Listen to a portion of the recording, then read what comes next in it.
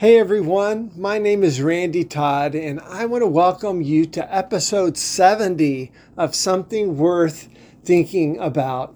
In today's podcast, we will begin to explore everything that John meant when he said in 1 John chapter 1 and verse 3 that our fellowship is with God. Specifically, we will begin to unpack 1 John chapter 4, verses 7 through 12, and the call of God on our lives to live in God's love so that we love one another just as God has loved us. It is an honor and a privilege to belong to the fellowship of God. And for those who belong to the sacred fellowship, God's love is what is to define our lives. So much so that John says that if we do not love, we do not know God, because God is love.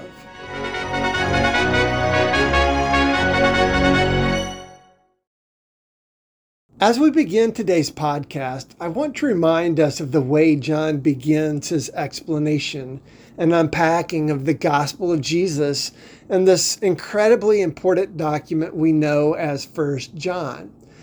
In chapter 1, verse 3, he wrote these words, "We declare to you what we have seen and heard, so that you also may have fellowship with us.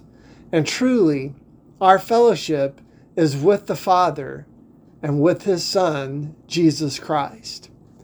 The rest of this letter unpacks what this means. What it means that we truly have fellowship with the Father and the Son. This fellowship goes way beyond being saved from the consequences of our sins. It goes way beyond simply being forgiven. Now, it obviously includes these things, but we must not make the mistake of shrinking the gospel of Jesus and making it smaller than it actually is. The gospel of Jesus is bigger than forgiveness. The gospel of Jesus is about more. The gospel is about redemption. The gospel is about a full and abundant life in and with Christ. So here again, these powerful words in 1 John 1, verse 3. Truly, our fellowship is with the Father and with his Son, Jesus Christ. This is the gospel. We are more than forgiven and pardoned. We are welcomed and received into the very fellowship of God. And this changes everything for us. We live in God's life, God's love, God's power, and God's everything, because truly, our fellowship is with God. Now, the rest of this explanation of the gospel of Jesus throughout 1 John simply unpacks this idea of our fellowship with God that John throws at us at the very beginning of this document. And so today, what we want to do is to hear again the word of God in 1 John chapter 4, verses 7 through 12. Let's hear the word of God together.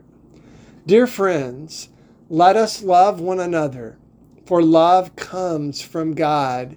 Everyone who loves has been born of God and knows God. Whoever does not love does not know God, because God is love. This is how God showed his love among us. He sent his one and only Son into the world that we might live through him. This is love, not that we loved God, but that he loved us and sent his Son as an atoning sacrifice for our sins.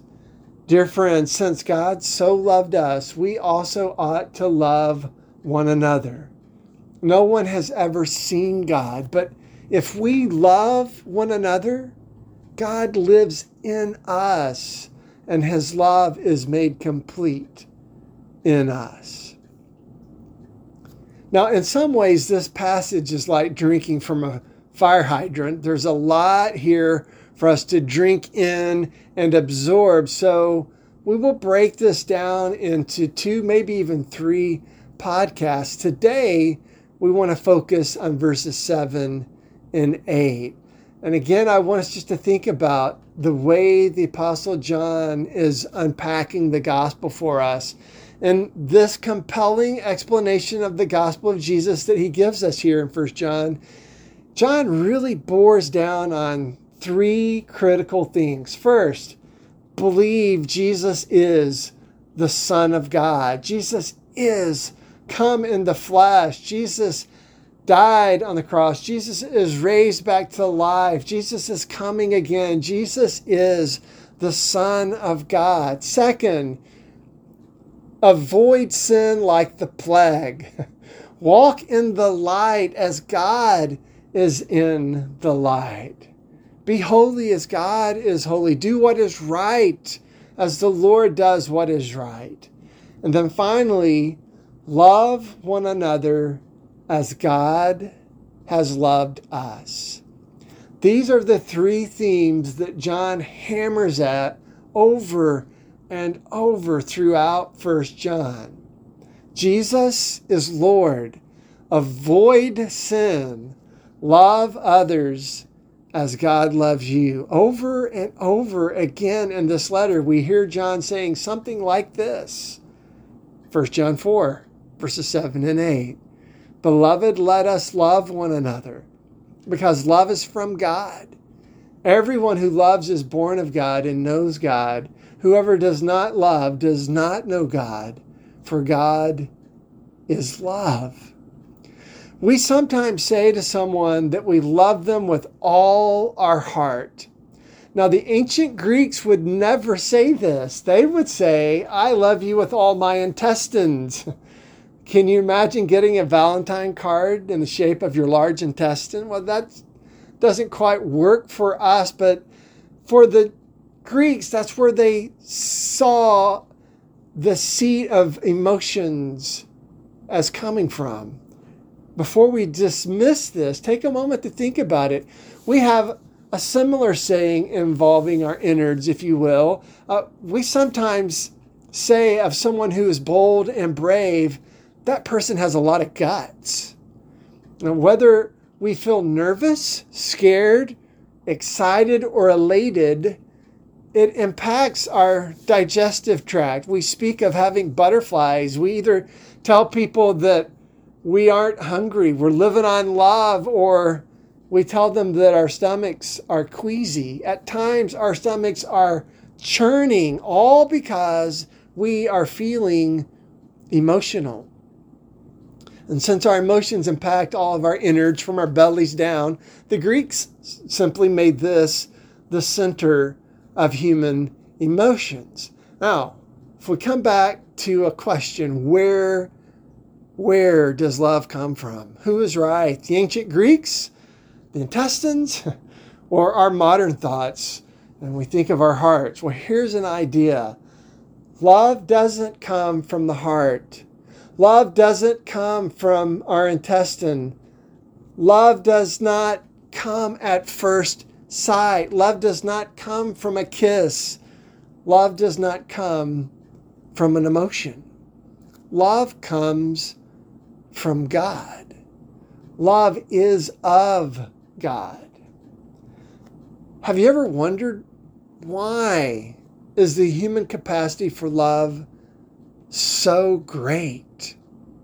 Why are we able to love in ways that sometimes stagger our imaginations? We're blown away by the depth and the capacity of our love for one another.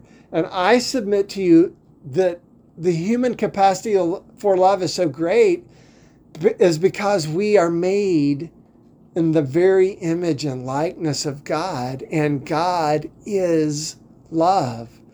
As those who have been born again, born of God, as John puts it here, we love all the more. To make his point crystal clear, John puts it this way: everyone who loves is born of God and knows God. Whoever does not love does not know God, for God is love. if we take all this to heart, if we let this truth abide in us, hopefully we will come to the place where people will say of ordinary people like you and me, that person is love. They are love. And that is not to discredit God, as we will see in a moment as we continue looking at this text in the coming podcasts. God is love, and God is in us. God's love is being made perfect or complete in and through us. And so, of course, if that is true of God's people, then it is all the more appropriate for people to look at us and say they are love. Because love is not an emotion. Love is action. And as it turns out, love is a person. And his name is Jesus. God is love. And if God is living, dwelling, and abiding in the likes of you and me, then we too are love. Beloved, let us love one another because love is from God.